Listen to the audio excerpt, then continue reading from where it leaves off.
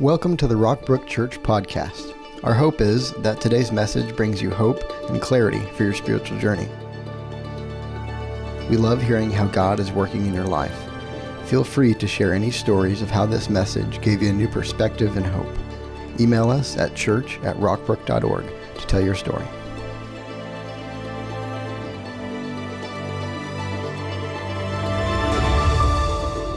A professor at Cornell University did a study on the effects of the human body, on the effects of hope on the human body. And he studied 25,000 prisoners of war over an extended period of time. And he discovered that out of the 25,000 POWs, there was one group of people who the experience of being a POW had almost no effect at all on them. In spite of brutality, in spite of torture, in spite of solitary confinement, in spite of inhumane abuse, there was one group of people that were an oddity. It's like it just didn't faze them. There was no post-traumatic stress. They didn't get ill. They didn't have flashbacks. They went on with their life. He studied that group, and the one common denominator was an extraordinarily high level of hope. Hope makes all the difference in the world. It is essential for handling the crises of life. And in his conclusion of his study, he said, when a man has hope, he is capable of bearing incredible burdens and cruel punishment. But when hope is gone, people fall apart, emotionally, physically, and spiritually. Today we're beginning a new series I'm titling What God Wants to Do for You. And we're going to begin by asking, where do you get the hope that you need to face your circumstances in life? Because you have to have hope. You have to believe that God is working and can work in your life and that God wants to do something for you. You've got to have hope to make it. And hope is in short supply in our society today. Would you agree with me? And because hope is in such short supply in our society today, people fall for all kinds of scams. Like, do you know why you get so many scam phone calls, scam likely on your phone?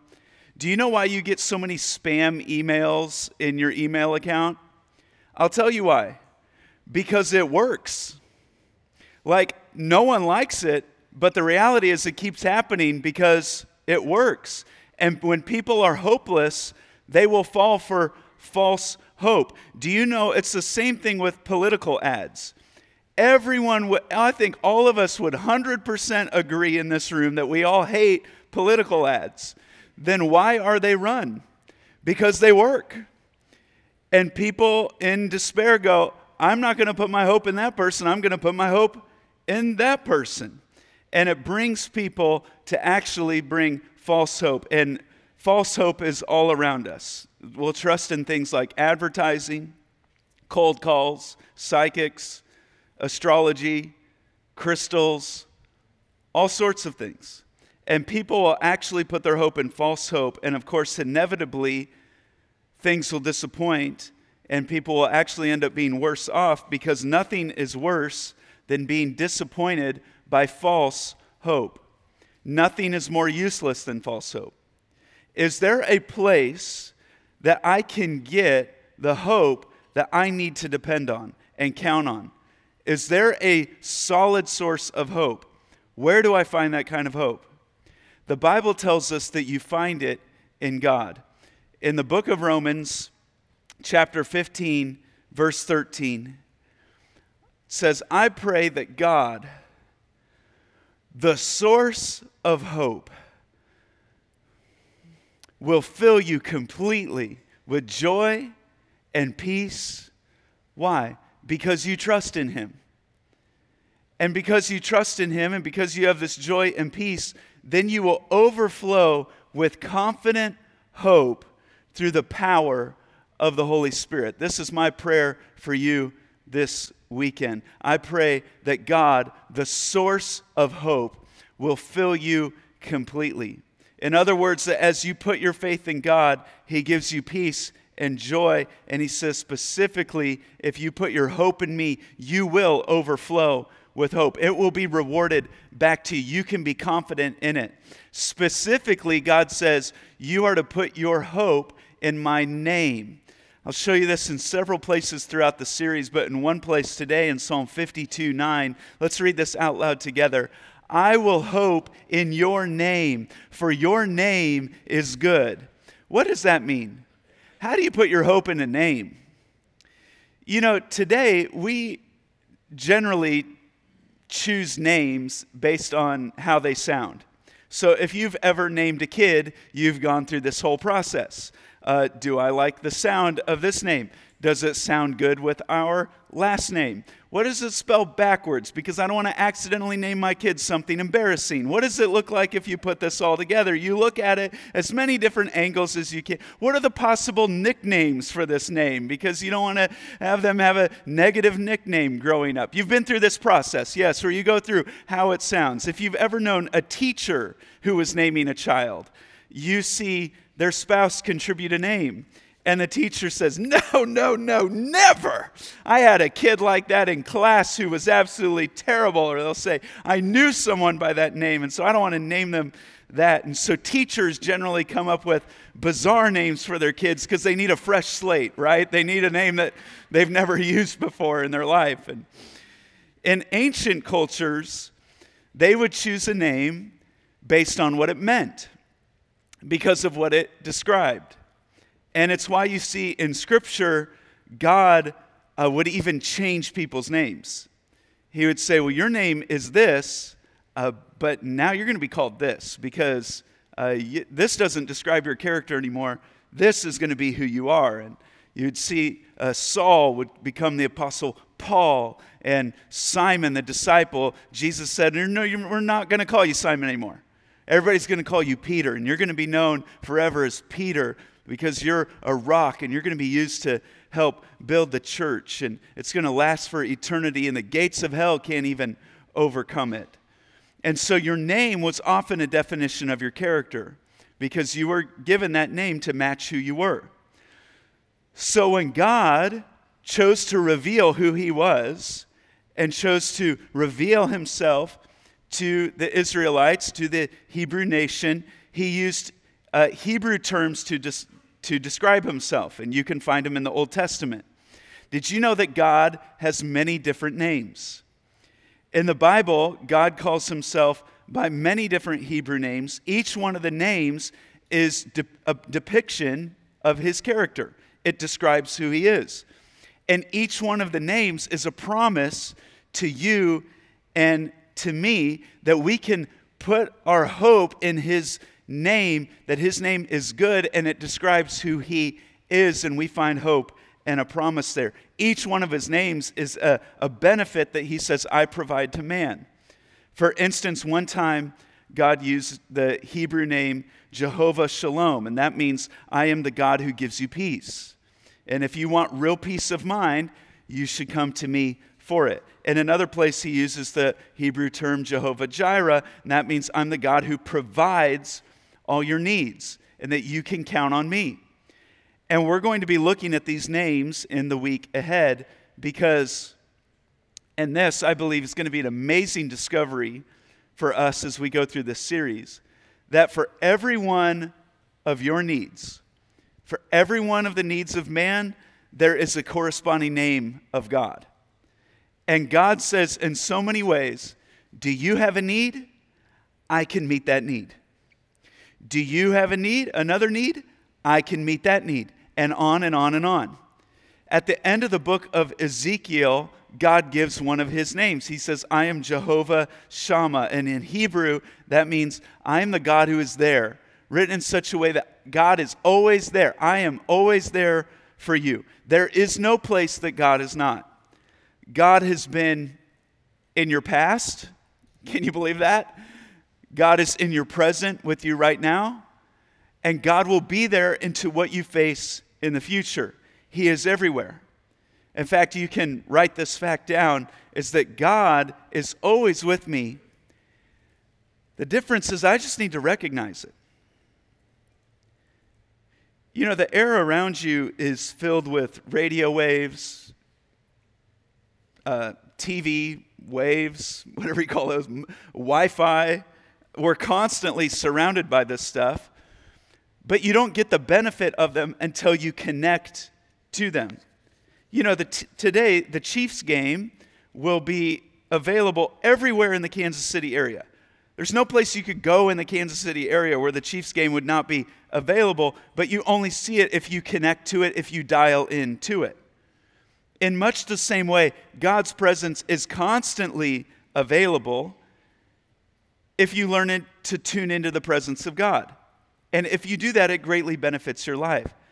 So he's given us these ways to recognize and sense his presence, and you've felt it in reading Scripture or taking a step in faith or praying or sharing your faith or singing to him. I've told you many, many times, worship music doesn't increase the presence of God. The power of it is it increases our awareness of the presence of God in our life. And we go, oh my goodness, God is here. Oh my goodness, God is in my life. And our faith increases because we are made more aware of the presence of God. Last night, just as we were starting the 6:30 service, the pre-roll video ends, we're clicking off the song, the power goes out. And the power went out in several places in Belton. Maybe you experienced it.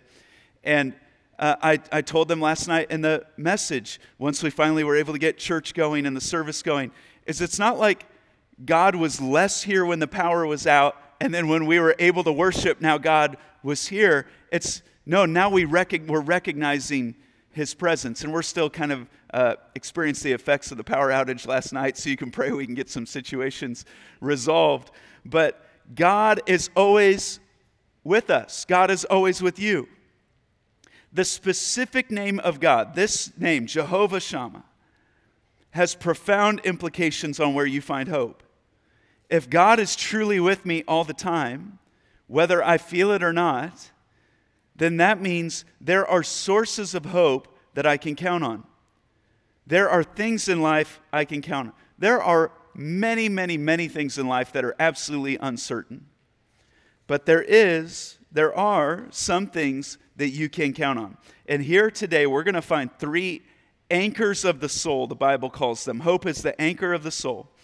Things that I can count on so that no matter what happens, I know life is not hopeless. The first is this, that because God is always with me, his presence is watching over me. Regardless of what happens, we don't go through it alone. You don't have to go through it alone. There's a God who's with us. Do you remember when you were a kid and you'd have to go to the basement, but it was dark down there? And it would be scary, but it was never scary if someone was with you.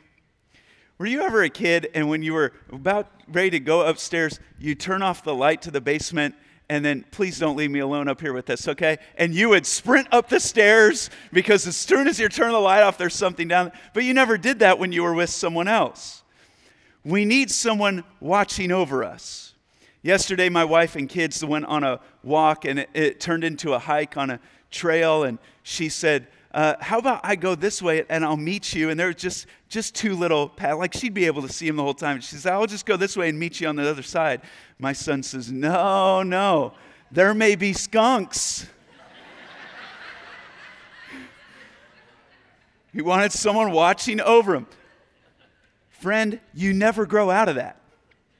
Like, you may grow out of those specific scenarios, but you don't grow out of that feeling, that emotion. And God doesn't call us babies or make fun of us for needing his presence and for wanting someone with us to watch over us. He understands it. He promises it to us. In Isaiah 41, don't be afraid, for I am with you. Don't be discouraged, for I am your God. I will strengthen you and help you. I will hold you up with my victorious right hand. The only certainty of life is that God will never leave you. And that helps to have hope, because the fear of loss, the fear of being abandoned, is one of the greatest causes of hopelessness in all our lives.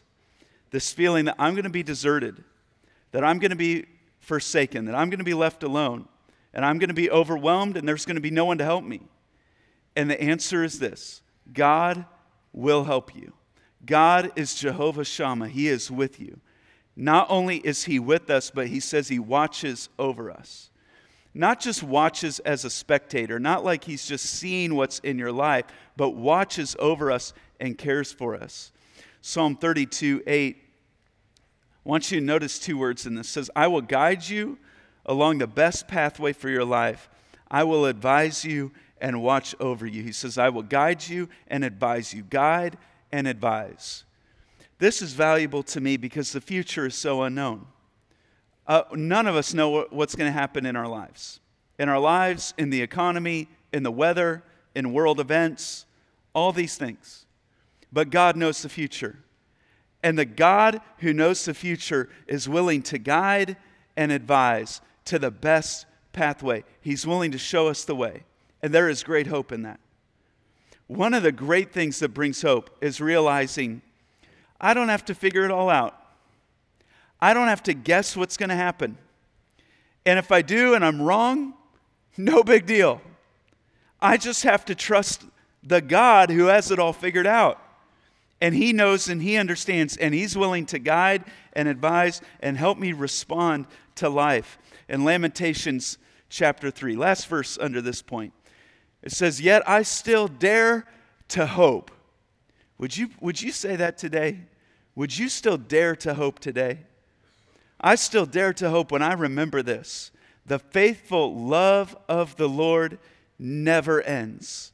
After the message today, we're just going to sing songs of God's love because his love never ends, and that's where we find hope. His mercies never cease.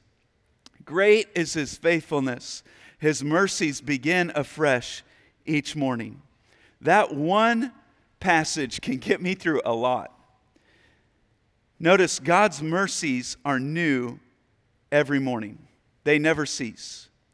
You know, we feel hopeless because we feel like, well, I've already messed up enough along the way and the mercies run out. The Bible says, no, there are fresh mercies for you. There is grace for you. And I need that. I need the hope of that God can give a new start, a new day, that God's presence can still be watching over me, even though I've had mistakes, even though I've sinned against him, even though I've rebelled against him. I can come back to him and find his presence there for me. The second reason I can have hope, number 2, if you're taking notes, is his purpose is working in me. Now, when you have a problem that you don't understand the purpose, that's very difficult to handle. One of the most difficult questions of life is, why is this happening to me? And some things just don't make sense. And those situations can be difficult to handle. On the other hand, when you see a purpose behind your problem, it gives enormous hope. It gives you enormous power to endure it. And God says, I'm working in your life. And I have a purpose for you that is beyond the circumstances of what's happening. I want us to look at a couple verses under this point that are very, very popular Bible verses. And they're very, very popular for very good reason, because they're full of hope. And they're verses that you keep coming back to because they're so profound and they really explain what life is all about. The first is Romans 8, verse 28. Now, in the summer, we did a whole series on the chapter of Romans 8. So I don't need to give too much context here. But it says, and we know that God causes everything to work together for the good of those who love God and are called according to his purpose for them. Notice first what it does not say. It does not say all things work out the way that I want them to. And we would love to interpret this verse that way, but that's not what it says, because that's not true. The reality teaches us that not every patient gets well. Not every couple that gets married lives happily ever after. Reality teaches us that not every business decision is $1 million decision. Not every problem is resolved. So what does it say? First, it says, we know. We know. not that we imagine, not that we wish, not that we're just making this up, not that we're just throwing this against the wall to see what sticks and see what happens. No, we know. We are confident. We know that God causes, that there is a master designer of the universe, and there is a plan in action in history, and that there's no such thing as fate or chance or luck. There's no such thing as karma or what will be or destiny. It's not true. God causes. Do we make mistakes? Yes, we make many mistakes. But God doesn't make mistakes. And we know that God causes everything to work together for good. Everything. Illness, unemployment, failure, freak accidents, stupid decisions that I make. All of it. God can redeem anything. God can bring anything back from the dead. Now, it doesn't say all things are good. Things in themselves may not be good. But God causes good things or things to work together for good. You know, when you're baking a cake or really doing any kind of baking, you've got some flour and raw eggs and sugar and salt and all these different things. Vanilla extract. Now, are any of those things good by themselves? No, if you've ever baked with a child, you know, like they grab a handful of flour and put it in their mouth and they're like, oh, what is this? And, you know, they want to just have some sugar, straight sugar. Well, that doesn't really taste that good. Or like, I mean, you would never just drink some vanilla extract or drink some lemon juice. Everything we cook with by itself is absolutely disgusting. There are a lot of things in life that are difficult to swallow. They are bitter going down. Things on their own, if you just pull out the individual things in life, much of it is bitter going down. Not all things are good. But God works them together for good. And when those elements are put together, it produces something that is wonderful. And God is going to take the elements of your life, even the things that are distasteful, bitter, and work them together for good. Let me ask you this. If you're struggling to believe this today, can God bring good out of bad? Well, if you're a Christian, you're staking your life on it. Because it's why we call the Friday before Easter, which was the most evil day in history, the worst day in history, we call it Good Friday because God brought good out of bad. The crucifixion was not good. God brought good out of it. And when you understand that God is not only watching over you, He's working in you. That He not only has His presence in your life, but He has a purpose. It's a source of enormous hope. Now, before we move on, notice the great qualifier of this great promise is that it's not for everybody. It says, for those who love God. All things don't work together for good for everybody. It's a promise for those who want God in their life, Him watching over them, and His purpose being worked out in their life. Who want His presence, who want His purpose. Now that's scary. Because if you walk away from God, you reject God, and you don't want His presence and purpose, things are not working together for good. They're conspiring against you. If you would say today, well, I was close to God at one time, how can I get back to Him to where these bitter things are working together for good? Again, this next verse is for you, Philippians chapter 1, verse 6. And I am certain that God, who began the good work within you, will continue His work until it is finally finished on the day when Christ Jesus returns. When God starts something in your life, He finishes it. Will you let Him finish it? You may say, no, I'm too far gone. I'm beyond hope. You're not. You're not. You've walked away from it, but you can come back and say, God, I'm going to give you the mess. I'm going to give you the pieces. Will you give me your peace? Then that which He started, He finishes in your life. How do I learn about God's plan for my life? Romans 15 tells us, back to this passage again, the Scriptures give us hope and encouragement as we wait patiently for God's promises to be fulfilled. When you focus on the fact that God's presence is watching over me, God's purpose is working in me, you're going to have hope. But that's not all, because God is Jehovah Shammah, because He's always with me. Number 3, His place is waiting for me. When things get unbearable in your life, you remember that this life is not all there is. And there's the ultimate hope of heaven. Paul said it this way. He said, if all our hope were just on earth, then we should be pitied. We should be hopeless. But there's more to this life than here and now. We have an ultimate destination. God is preparing a place in heaven. When the disciples were discouraged and dismayed, Jesus told them, we see it in John 14, don't let your hearts be troubled. Trust in God and trust also in me. There is more than enough room in my Father's home. If this were not so, would I have told you that I am going to prepare a place for you? He goes on, when everything is ready, I will come and get you. Watch this now, so that you will always be with me where I am. Jesus Christ says that heaven is a place. It's not a state of mind. It's not some kind of nirvana or nothingness where you just float around.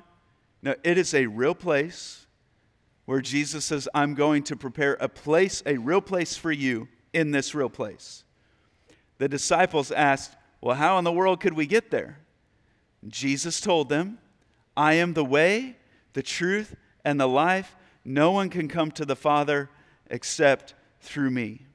Now, in this series, we're going to look at what heaven is really like and what you're going to do when you get there. But today, let me just say that heaven is a place of relief and release. Of relief and release. It's a great reason for hope. There's no way you can get this kind of hope from pop psychology. No book, podcast, therapy, positive affirmation is going to make you competent enough to handle the crises of life and death. And if you're feeling hopeless in life, you have forgotten how much God cares about you, that His presence would be watching over you, that He would work even the bitter things for good, and that He would be working to prepare a place for you.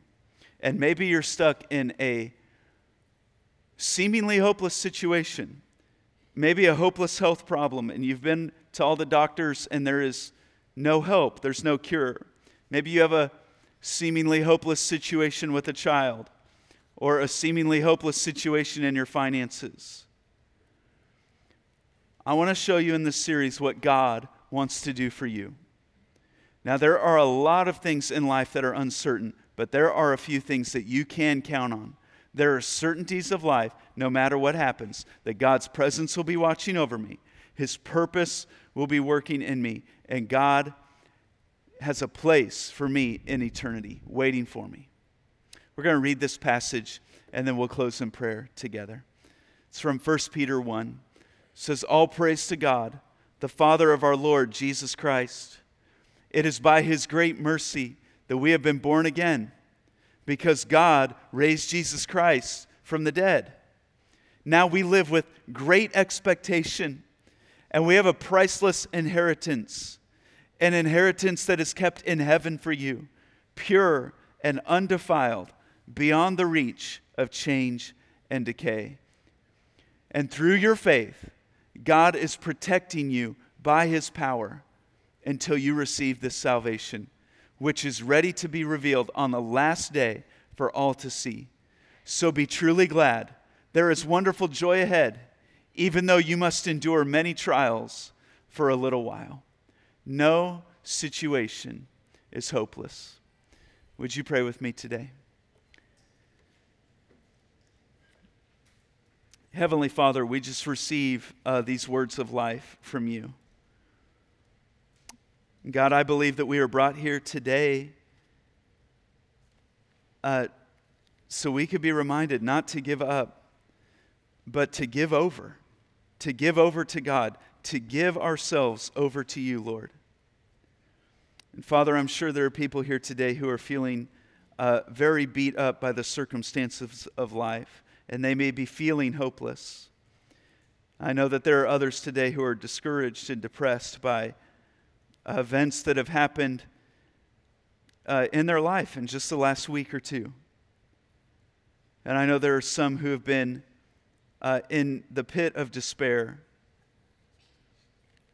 And Lord, I thank you so much for bringing these people here today. And Lord, I know that you love them. I pray that in this moment they will turn it all over to you so they can experience new mercies, new life, a living hope. Just pray to him now. God knows your thoughts. He knows the attitude of your heart. Just pray in your mind, your heart. He'll hear you. Say, dear God, you know exactly how I've been feeling. You see the confusion, the sadness in my soul. And today I want to turn it all over to you. Lord, you alone are my source of hope. And help me to be more aware that you are always with me, that you are watching over me. I want to thank you for working in my life, even in the middle of all my pain and problems, even when I don't see it, even when I don't feel it. And so today, Jesus Christ, as much as I know how, I open up my life to you. I give my life over to you. I want to build a relationship with you so that I can be with you forever, so that you can be preparing a place for me. It's in Jesus' name I pray. Amen. Thanks for joining us today. We would love for you to get connected to what's going on at Rockbrook Church. Visit us online at rockbrook.org for service times, small group information, and other ways you can discover your purpose here on earth.